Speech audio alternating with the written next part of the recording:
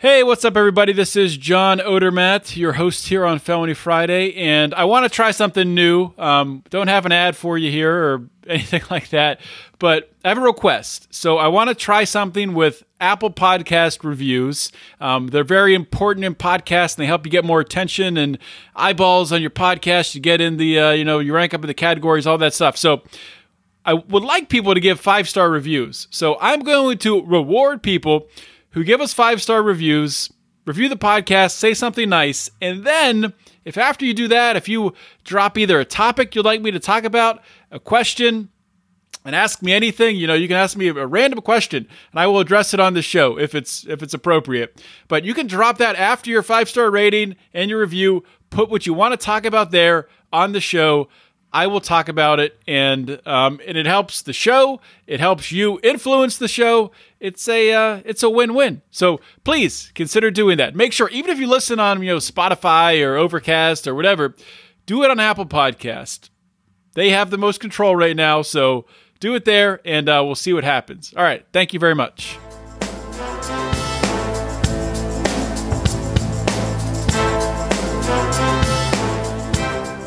Welcome to Felony Friday, a presentation of the Lions of Liberty podcast. Here is your host, John Odermatt. Felons, friends, and freedom lovers, welcome back to another edition of Felony Friday, a weekly show right here on the Lions of Liberty podcast. What is Felony Friday? Felony Friday is a show where every single week we're going to do a deep dive and we're going to examine and expose injustice in the broken criminal justice system. Now, if this is your first time listening to Felony Friday, your first time listening to any of the shows we have here on Lions of Liberty, sit back, relax, enjoy the show, put your feet up. If you're driving, please don't put your feet up. But if you've been back several times, if this is a regular habit of listening, why haven't you subscribed? Or maybe you have subscribed. Thank you if you subscribed. But if you haven't, please do so. Whatever podcasting app you're listening on, please just scroll up to the top there, punch that subscribe button, and you'll get every single episode of the Lions of Liberty podcast and of Felony Friday delivered to your little listening device. And also, if you really enjoy what you're hearing here, please think about giving us a 5-star rating and a review on Apple Podcast, especially if you listen there, because it helps with the algorithms and all that crazy stuff. Without further ado, let's get rolling with today's show. My guest today on Felony Friday is Chad Marks. Chad is a guy that I'm familiar with because I've seen his name floating on Facebook around for a while. Even with him still being in prison, he was doing work helping others to get out of prison. His name is one that in the criminal justice community is well known. And Chad is now out, and he got out with compassionate release on June 25th through the First Step Act. So a little bit on Chad's story, his background. Of course, we'll go into much more detail on this, but in February of 2003, Chad was convicted of conspiracy to distribute 50 grams or more of cocaine base. The case was taken to trial, and we'll talk about how that happened there, because I think that's a story in itself. And he was sentenced to serve more than 40 years in prison.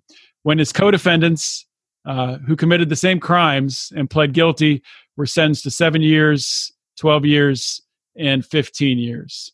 So, and to give you an idea about Chad and everything he's done while in prison, I mean, we'll talk about everything that he's accomplished while in prison.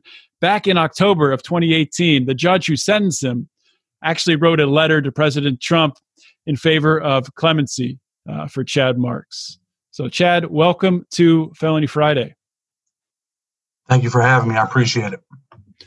Well, thank you for coming on the show, and it's great to get to talk with you today, and for my audience to learn your story, to learn about really everything you've accomplished for criminal justice reform, for helping people get out of prison while you were incarcerated yourself. But before we get into that, before we get into how you ended up in prison, to give my audience a good idea of who you are and your background and where you came from, if you could kind of share, what was your life like before prison? What part of I start off with general stuff. Where'd you grow up? What part of the country?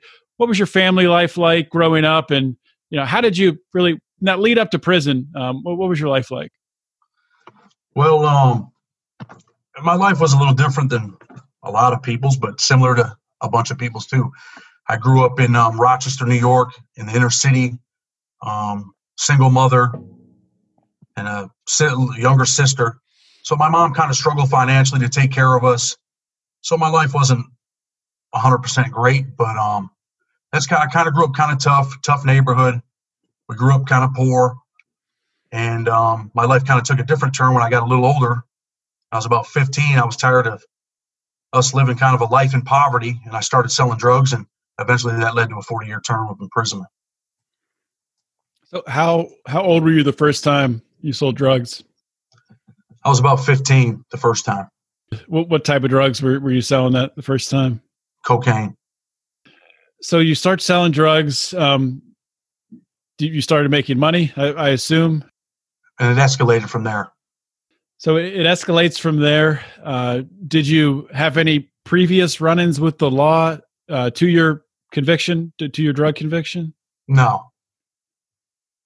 So prior to the conviction, I did. Prior, yeah. Yeah, I apologize for that. Yeah, when I was 16 years old, I had an assault second-degree conviction. Okay. So 16 years old, you had an assault, and then at what age were you arrested for the conspiracy? I was 24. 24 years old. So how did that go down? How did the arrest happen? Did you have an idea that that you were in trouble, or what was the environment at the time? No, I didn't have any idea that I was in trouble or that I was being investigated, anything like that. But I was arrested at gunpoint. I was in my truck, and I was pulled over on February 4th, 2003. I was actually surrounded by about 5 or 6 cop cars. I was pulled over, taken out at gunpoint, placed on the ground.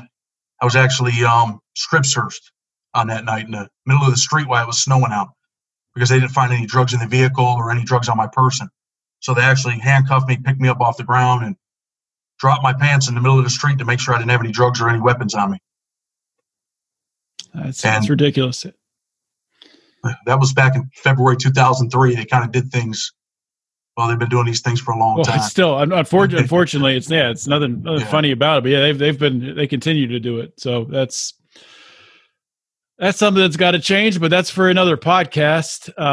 To get more into your story in the lead up to your trial, there was, correct me if I'm wrong, but in sort of researching your story here, there was some sort of miscommunication or something between you and your lawyer on how you wanted to plea or what you wanted to do. With your guilty plea? Well, this is what happened. There was a plea agreement in the case that could have resulted in as low as 10 years, but the offer on the guidelines was 11 to 14. And my lawyer, I had relayed to him that I was just concerned there was a 2-point enhancement for a weapon. At the time, I was only charged with 1 count, and my mandatory minimum was 10 years, and the maximum was life. So I asked him to have the 2 points removed because I knew without the gun enhancement, what would happen is I'd be eligible for the drug program and I'd be able to get a year off my sentence. So he told me that he would look into it, and, long story short, he really didn't look into it, and the government ended up coming back with a 16-count indictment. And now my mandatory minimum went from 10 years to 40. But had my lawyer accepted the plea, which I instructed him to do, I would have been sentenced to 11 to 14 years. And with my judge, I would have probably got about 12 and a half years. But once the indictment was superseded, my mandatory minimum changed from 10 to 40. So there was no way to go and get anything less. So you knew that going into the trial then, that if you were convicted, it would be 40 years. Well, on the morning of my trial, under them charges, it's in the government's discretion. The government could have removed one of the charges. They could have plea bargained. They could have done a lot of things. So on the morning of my trial, I actually was willing to take 20 years, and they came back with a 27-year offer. And that wasn't something I was willing to take. Yeah. So I knew that I was facing a mandatory minimum of 40 years, but I honestly thought if I were convicted, I'd probably get a life sentence. That's what I thought. Oh, so you thought that going in. Wow. Yeah. So take us forward. You end up getting convicted and you're sentenced to 40 years. Yeah. Where were you at mentally at that point in time? What was your attitude going in? Well, mentally, it destroys you mentally. You start thinking, wow, how could I ever possibly do a 40-year sentence or a life sentence? So it was pretty rough, man. There were times when I had lost about 25 pounds, literally in probably about 3 weeks. I couldn't eat. I couldn't sleep.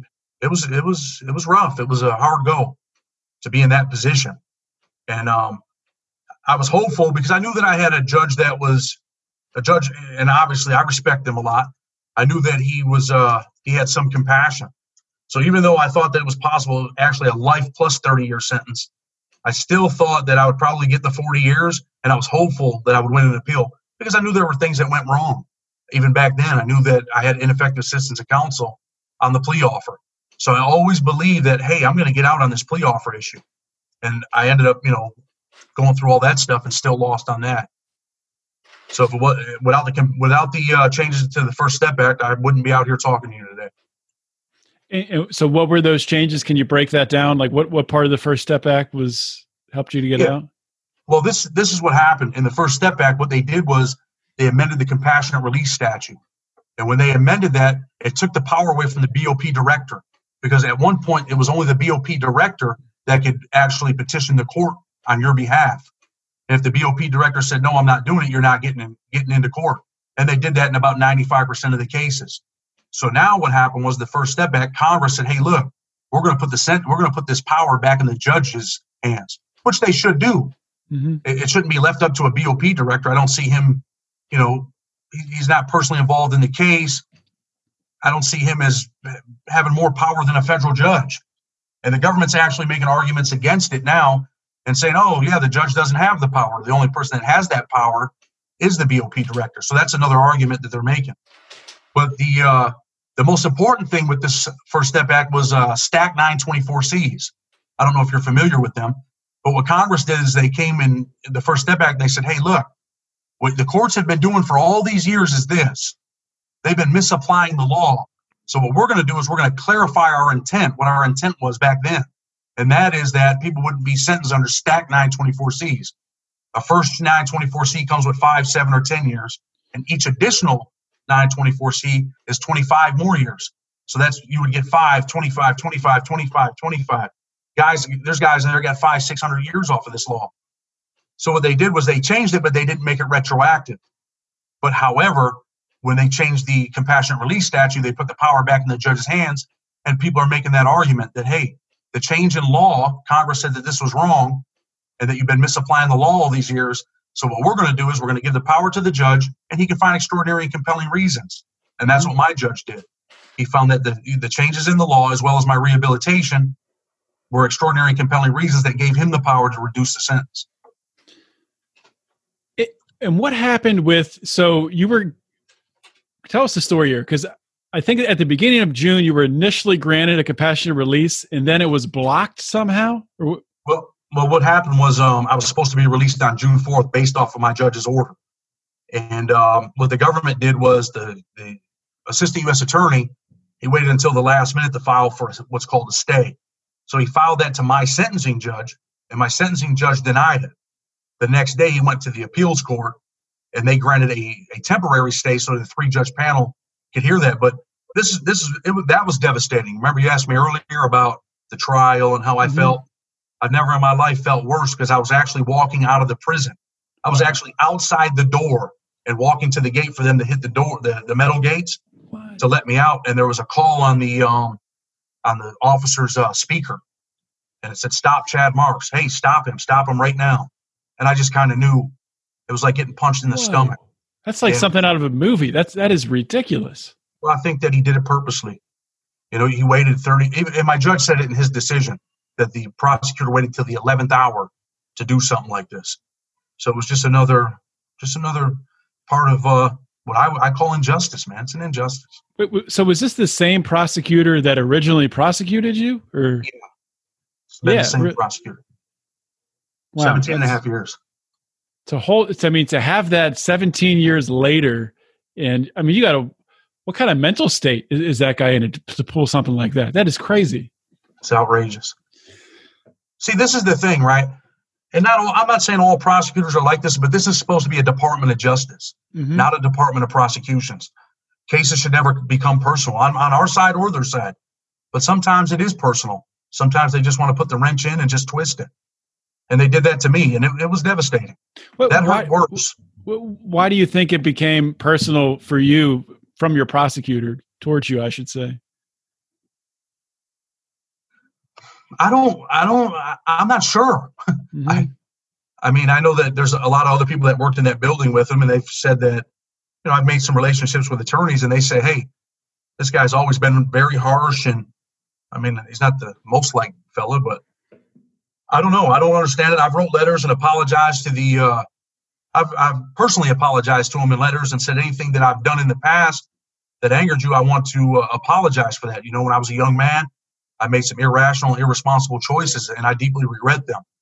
But he's still the same guy. Nothing to change him.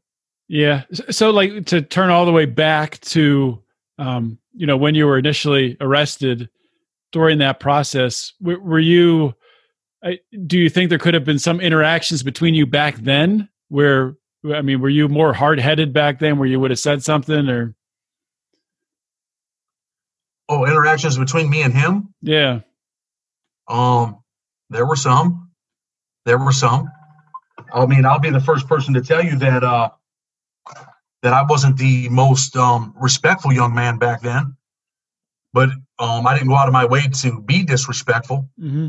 There was something that happened during my trial where one of the jurors had dropped their papers, and my mother helped her pick up the papers. And he told the judge that my mom was talking to the jury, and that isn't what happened. My mother's a nice person. Mm-hmm. She just helped her and picked up her papers, and he told the judge that and kind of threatened to arrest my mom. I thought that was outrageous. My mother's never been arrested a day in her life.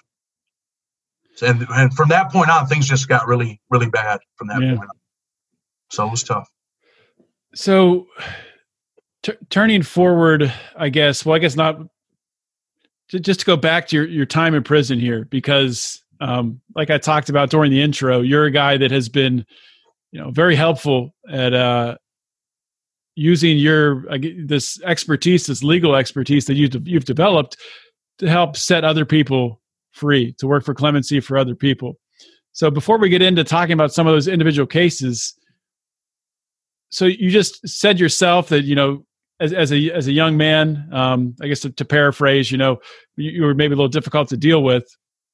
At what point did your outlook change? And, you went into prison, you're facing this 40-year sentence. When did your mindset start to shift? Well, my mindset was always focused on, hey, look, no one's going to fight for my life harder than I am. So I always knew that I had to get to the law library. But my first prison that I went to was USP Big Sandy. It was a pretty dangerous prison, and I seen some people viciously assaulted there. I seen a person get murdered there, and it was around that time where it clicked in my head, and I said, look, I need to change my life. I need to make sure that I get out of here. Because it was a maximum security prison, the worst prison in the United States, hands down. State prison or federal prison. It was a violent place. So I knew that in order to get out of that prison, I had to get to a lower security prison. And I changed my mindset. I started going to school. I started taking any kind of programs I could take. And I was in the law library every single day. And that kept me away from the unit, kept me away from the violence. And I just worked, man. I worked nonstop. I have a pretty good work ethic. And I knew that the only way I was going to get out of prison is if I got myself out. Mm-hmm. So I worked on the law, and I always, give this to God. I say it's by the grace of God that He gave me a tool, man, to be able to interpret the law and to be able to write. I'm a pretty good writer, and I've been fortunate, but it's by the grace of God. And that's when my life changed. When I seen someone get killed in federal prison, it changed my life. So you start spending time in the law library, first working on your own case, working for your own freedom. What was the first case where you started to help someone else out? One of the first cases I did was I worked for a Cuban guy when we were in USP Coleman down in Florida, and I did his 2255, and I ended up winning a evidentiary hearing on his 2255. And he went back on his evidentiary hearing, and he ended up getting they ended up negotiating, and he copped out to 25 years when he started with 23. And that was the first case I won. I want to say that was in 2009 or 2010 at USP Coleman. And then after that, it was a passion of mine. Mm-hmm. And I always tell people that I deserve to go to prison. There's no doubt about that. I deserved to go to prison, but I didn't deserve a 40-year sentence at 40 years old. And I see that in other guys. And what really motivated me was I was with a guy named Billy D. Williams. He was a young man. He was about 22 years old, and he had 2 prior convictions for petty drugs. And I started working on his case. He copped out. He took a plea bargain, and his lawyer didn't tell him actually what he was facing, and he got life. Who would waive their rights for a life sentence at the age of 21 or 22 years old? And my passion to help people in that position, it just burned. Here was a young African-American man who lived a life of poverty. Unfortunately, I believe his mother might have been using drugs, and it was just a vicious cycle. And it was personal. So I worked on his case. I didn't win, but he was granted clemency by Obama. President Obama granted him clemency, and he ended up getting out of prison, and he's doing well, and I'm thankful for that. Hey everybody, taking a quick break here from the show. Wanted to remind you all to check out my man Tyler Colford, aka Crypto Man, and his new song Free Ross. If you didn't hear my recent interview with Lynn Ulbricht, that was Felony Friday episode 230. Interviewed Lynn Ulbricht, played Tyler's song Free Ross. It's fantastic, phenomenal. Not just for the message of freeing Ross Ulbricht, but overall for changing the broken criminal justice system. All the proceeds from the Free Ross song, hashtag Free Ross by Crypto Man. You can find it on Spotify and Amazon Music. 100% of the proceeds from the song, hashtag Free Ross by Crypto Man, go towards freeing Ross Ulbricht. So please check it out. These are perilous times when they ruin your lives over victimless crimes, and they sever your ties from your business, loved ones, and family. Why? New slave labor, they barely pay you. Don't care about work ethic or major. So do you have any cases that you've worked on, in the past 10 years, however long you've been doing it, that really stick out to you, either that you're either particularly proud of or that were just very, very important to you personally? I got about 3 of them. When the Johnson decision came down from the Supreme Court, I did a case for an Asian guy, Wang Jiafu. And I had argued that his conspiracy charge was not a violent crime. And if there wasn't a violent crime, then he couldn't be convicted of the 2 924C charges. He pled guilty and had 30 years. I won that case, and we got 18 years off, and he was able to go home. Wow. And his mom wrote me a letter, and it was in broken English, but she told me that, I made her cry, but it was a happy cry. That case has always stuck out to me. Mm-hmm. I'm doing a case right now that I've been working on for a long time, and this brother's dear to me. His name's Rodney Love. He was a 24-year-old young man, ended up with a life plus 55-year sentence.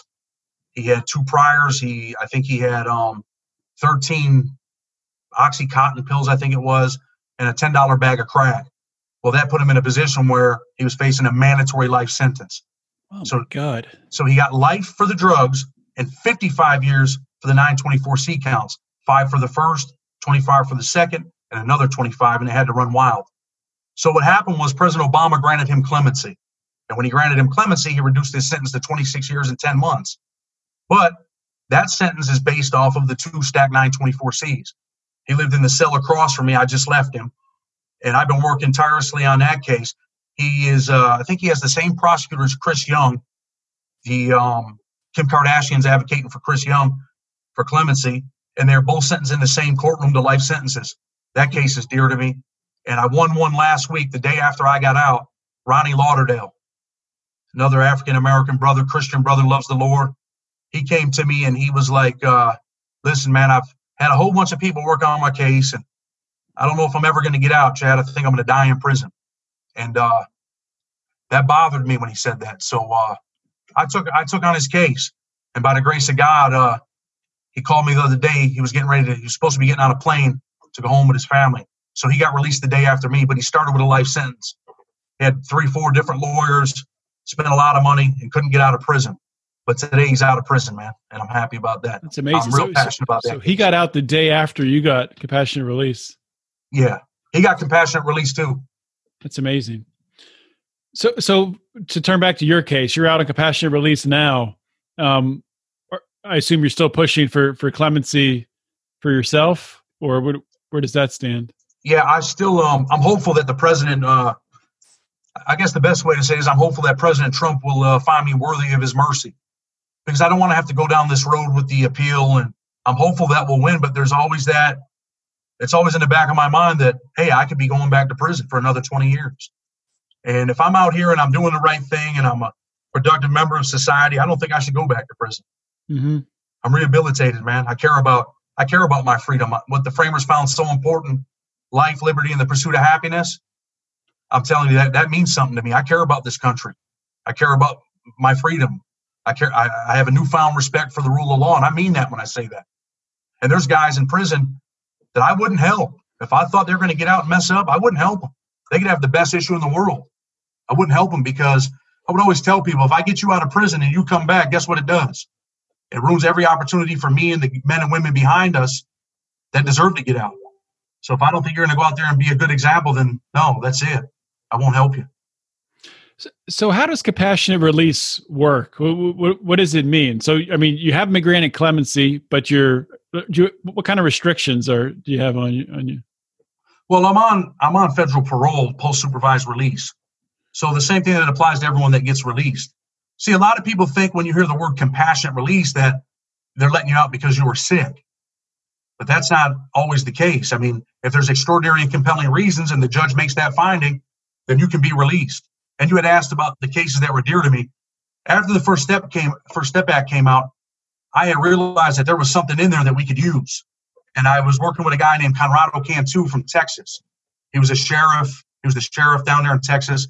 And he ended up with, I think his sentence was 30 years. And I was explaining everything to him. And I said, look, if you want to do it, we'll do it. But I'm kind of practicing because I'm not sure, but I think I'm right.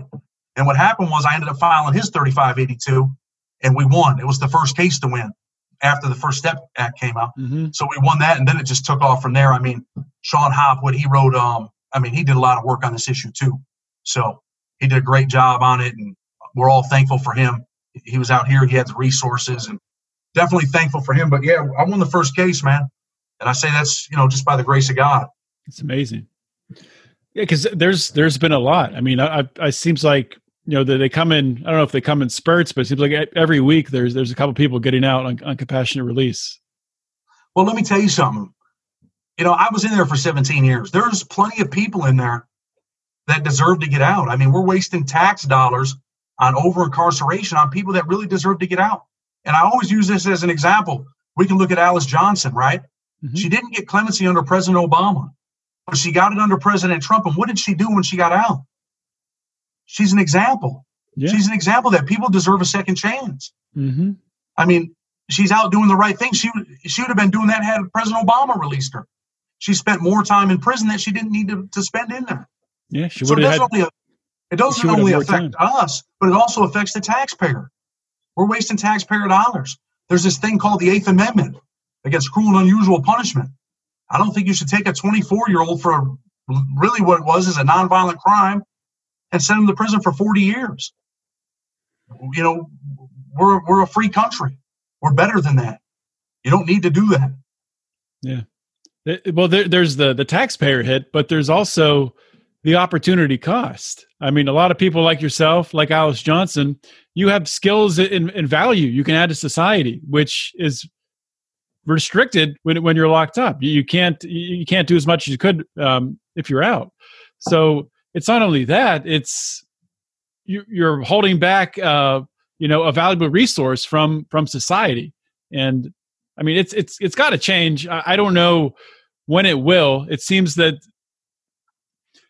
like in society, more and more people are understanding just how egregious the problem is. I think for a very long time, nobody knew that this problem even existed. They didn't know of the thousands and thousands of people like yourself who were in prison, locked up on decades-long sentences for these nonviolent drug charges. But I feel like, thanks a lot to President Obama, starting it with granting his clemency, the numbers that he did, but then ramping up even more so with President Trump.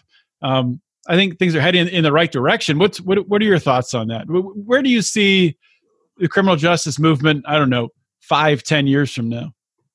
This is where I see it. I mean, I'm thankful for President Obama too. I mean, let's not make no mistake. I believe that he could have done a lot more, and I believe he should have done a lot more. When he had both the House and the Senate, he could have done it.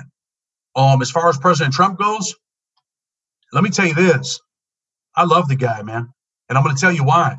Because had he not pushed Mitch McConnell to pass that First Step Act in them last days, I wouldn't be on this computer talking to you. I wouldn't be on Zoom. And I think people should look at that. I mean, is there a lot more to be done? 100%. Does he have the power to do it? He does. And I think that Jared Kushner, man, I'm thankful for him too, because he pushed it. He knows personally, the effect of incarceration with his own father. So, yeah, I mean, we need to think about that. What did President Trump do? He passed the First Step Act. And had he not done so, I wouldn't have been able to get out. I wouldn't have been able to get the people out that I got out. And a lot of them brothers were African-American. Mm-hmm. I won another case, I want to say in March, Reggie Owens. He had 35 years and he had armed bank robberies. But this is one of the best guys I ever met in my life. He was a Christian. He's been out now. He's working. I think he's getting ready to get married. He had stacked 924Cs. He served over 20 years of his life in prison. Did he deserve to go to prison? 100%. But did he deserve to possibly die in there? No. I mean, once someone's rehabilitated, what's left? It becomes cruel and unusual. I mean, when the rehabilitation's been done, it's over. Mm-hmm. The only thing left is punishment and suffering. And then you look at the effects of the families, man. You affect families. Kids are growing up without fathers in single-family homes. And I chalked that up to me going to prison. That was I didn't have a male role model in my life. I didn't have someone there to correct me. My mom worked 2 jobs to take care of me and my sister, and she wasn't home. We took care of ourselves. So it takes away. Just to give where do I see you said, where do I see the criminal justice movement going, right? Yeah. Well, let me tell you this. I refer back to Cory Booker. There was a Democratic debate, and he said, look, we said these laws were wrong in the First Step Act. He said, so what we need to do is I'm challenging every one of you to come in and grant those 13,000 people clemency, because we said the law was wrong, but it's not retroactive. So I think, statements like that and what's going on, I think the criminal justice reform movement, I think it's progressing.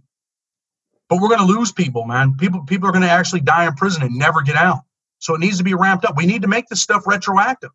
Mm-hmm. In 2010, we did it with the crack, right? We said, hey, look, the crack laws are wrong. But then we waited 8 years to say, okay, let's make that retroactive. If it's wrong for everybody.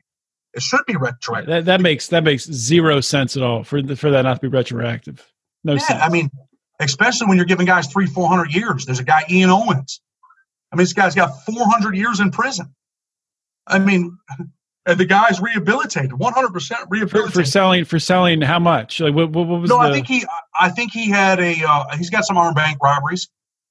He does. Mm-hmm. But I mean, do people change? So did Sean Hopwood, right? Was it his? Yeah. And look, let's look at Matthew Charles, the first recipient of the First Step Act.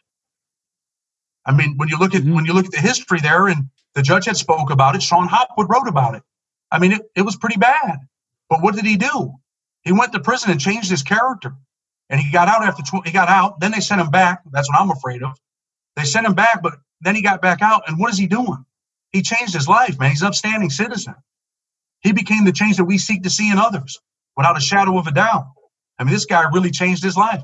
But there's thousands and thousands of guys in there just like that. There's 1,000 more Matthew Charleses. There's 1,000 Alice Johnsons. I mean, should there be punishment? We can't live in a lawless land. Mm-hmm. There has to be punishment. But when the rehabilitation's been done, why are we leaving people in prison? There were no more programs for me. I got a college degree. I did 110 programs. I facilitated alternative violence project seminars. I taught leadership classes under Cedric Dean at the Save organization. I mean, I've done everything. There was nothing left. What was there left for me to do? Sit in a cell? Waste my time? It's ridiculous. You've said twice now that you're afraid they're going to send you back. Or what's that in regard to? You're talking about, could they send you back without you even committing a crime? What are you getting at here? Well, they got an appeal. They're appealing again. That same prosecutor, he filed an appeal, and he's arguing that the judge didn't have the power to release me. The federal sentencing judge didn't have the power. That the only person that had the power was the BOP director. He's wrong on the law. I believe he's wrong on the law. But that's what I'm worried about. I don't want to go back to prison. Mm-hmm. But there is that chance that I'm going back for another 20 years. Unbelievable. Well, so one thing I did want to ask you, because you kind of talk casually about all these people you've helped. And I mean, you know the details of the trial, their charges, everything inside and out. I'm curious, just like taking just an example, and I'm sure it varies, person to person, trial to trial, case to case, I should say. But how much time would you typically have to put in, to get to really understand the ins and outs to be able to help someone to either get clemency or to get compassionate release? Well, almost every single person that I help get out of prison, they're usually my friend first. Some guys will come in the law library and they'll start asking me, and I'll say, I'm busy. But it's usually the guys that keep coming back, and we end up becoming friends. Like I'm great friends with Ronnie Lauderdale. We were friends before I ever helped him. Mm-hmm. And he thought his life was over with. So when he came to talk to me, he was just kind of like, hey, man, he never really asked me. He waited months and months. He's like, you think you could ever help me? I said, I don't know, Ronnie. Let me look at your case. And I read it. Took me a couple weeks. I went over everything. I was like, I don't know, man, but we're going to give it a shot. And I'm glad that we did. So typically, I put time in on these cases, man. I'm in the law library from 7 in the morning till sometimes 8 at night. I'd be in there. And, and it's hard to get documents. I read every piece of paper in the case, man, because there might be one line that might save someone's life. Mm-hmm. I mean, I'm not saying nothing bad about other jailhouse lawyers, quote unquote, but some guys don't do that. But I do, because if we want to get you out of prison, there might be that one line that someone misses. And that might be the line that gets you out. It might be in your jury instruction. It might be an ineffective assistance of counsel issue. There might be a Fourth Amendment violation. So I read everything. So it takes time, a lot of time. Do you have any, just like what you talked about there, with something jumping out to you reading through the documents? Do you have anything that jumps out in your mind, something you found that you're especially proud of, or something that, is just an interesting story? Out of a case? Yeah. Well, man, I'd have to go. I mean, it goes back to the Conrado Cantu case, I would say, because I wasn't sure I was right. I thought I was. And I actually told him, hey, you want to practice? I was going to practice on his case. And he's like, yeah, let's give it a try. And I had told him, I said, look, man, I don't know, man. I don't think it's going to work. I had told him 2 or 3 times. I said, I'm not sure it's going to work. You sure you want to do it? And then we typed it up and we got it all done. And he's like, yeah, let's file it. I said, I just don't want to let you down. Well, he filed it. And the day before he got out of prison, we were actually walking around in the yard and we could see the outside. And they had just had the state fair there when I was in Kentucky. And that bothered me to see the lights and everything. But anyway, he said, you think I'm going to get out? I said, man, I do. I think you're going to get out. And the next day at 3:00 in the afternoon, they told him, hey, pack your stuff. You're leaving. And that just, because I didn't know if I was right. And I never told anyone in my life that we're going to practice on your case. And I actually was practicing, and I practiced on his case. That's an amazing story. And we won, man. We won. And I'm happy for him. That's amazing. So now that you're out, what are your plans? What do you? I know that you're more cases to work on, things like that.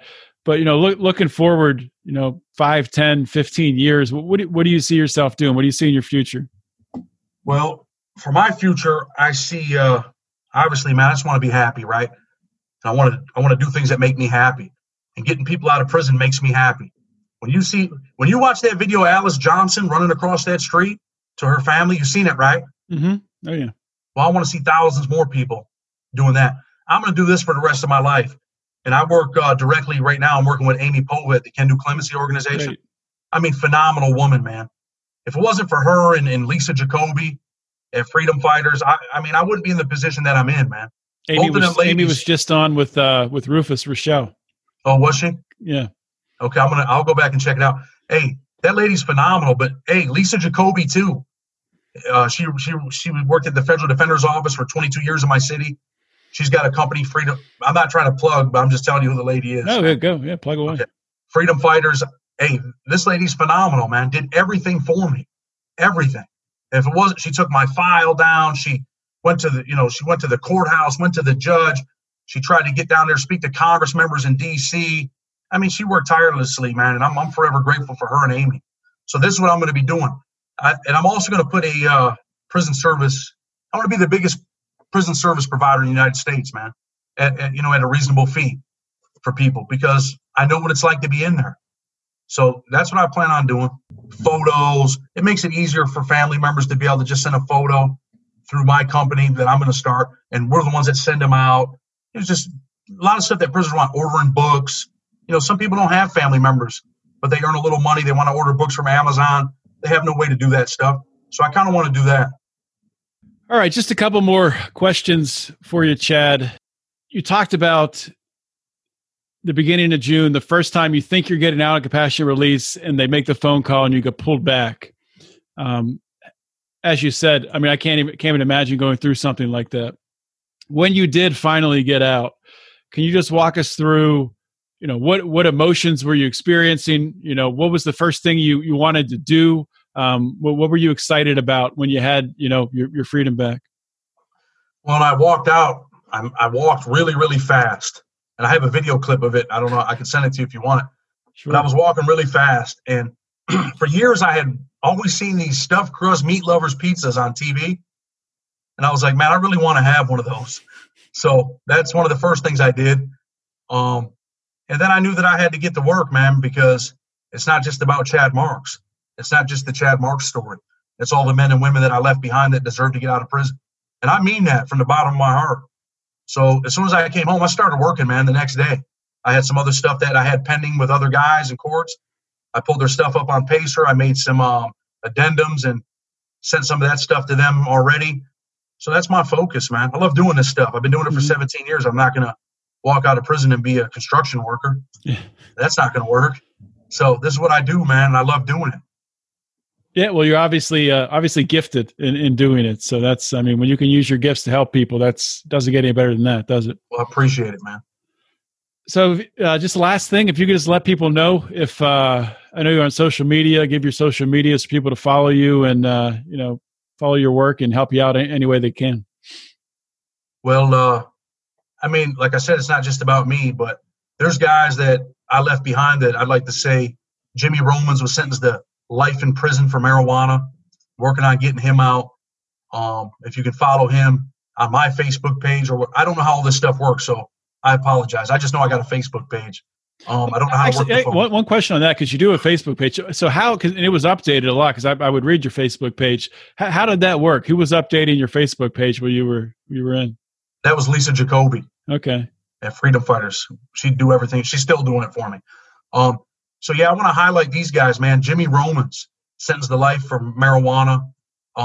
Christopher Hunter, he's like a brother to me and a best friend, 35 years for a cocaine charge. Rodney Love, like I spoke about, African-American brother that deserves to get out of prison, man. I love this guy, man. I want to see him get out. Brad Barnt, so people can kind of follow. If you see them on my page, there's a petition out. I'm asking people to sign it. But most importantly, let's hold, Donald Trump and Joe Biden, they're getting ready to go at it, but let's hold them accountable. Let's not forget about that crime bill. Let's demand some answers, because a lot of times they're like, well, we're going to fix the marijuana for, these are misdemeanor crimes anyway that they're talking about fixing. Let's do some real fixes. We said that this stuff was wrong. Let's make it retroactive. Joe Biden wants their vote. Okay, well, promise us that you're going to do this, because we're never going to forget what you did in the 1994 crime bill. Let's fix that. President Trump, I'm a guy from being in prison. Actions speak louder than words. And for me, President Trump's spoken. There's more to be spoke, but he's spoken, man. And let's push it. Let's push it. Let's work together. Together we'll conquer as one will fail. These are elected officials. They work for us. Let's get some work done. And, that I'll end it with that, man. But I appreciate you and appreciate everything that you do. Well, thank you, Chad. And 100% agree with you on holding Joe Biden and Donald Trump accountable right now. Now's an opportunity to use this election season to put pressure on both of them. Joe Biden can make promises, and by him making promises to grant clemency, to change laws, he can put the pressure on Trump to do it now. So 100% agree. And thank you, Chad, for coming on the show, and thank you for everything that you have done and will continue to do. It's like I said, it's a gift that you have, and to be able to use it, that's a great thing. I appreciate it, man. Thank you for listening to today's show. Another great episode of Felony Friday. As you know, Felony Friday is one of 3 shows we have here on the Lions of Liberty podcast. Of course, We kick off every single week with our Monday show hosted by Mark Claire. It's our longest running program, our flagship program, where Mark interviews leaders in the liberty movement. Every Wednesday, we have Electric Liberty Land hosted by Brian McWilliams. It's your weekly shot of culture, comedy, liberty, swearing, and just good fun. Check that out. You can get all 3 shows by subscribing for the great price of $0 per month. You get everything that we have here. So please check everything out. And if you like it all, please consider supporting what we're doing here at Lions of Liberty. A great way to do that is by joining the Lions of Liberty Pride. You can do that by going to patreon.com/Lions of Liberty.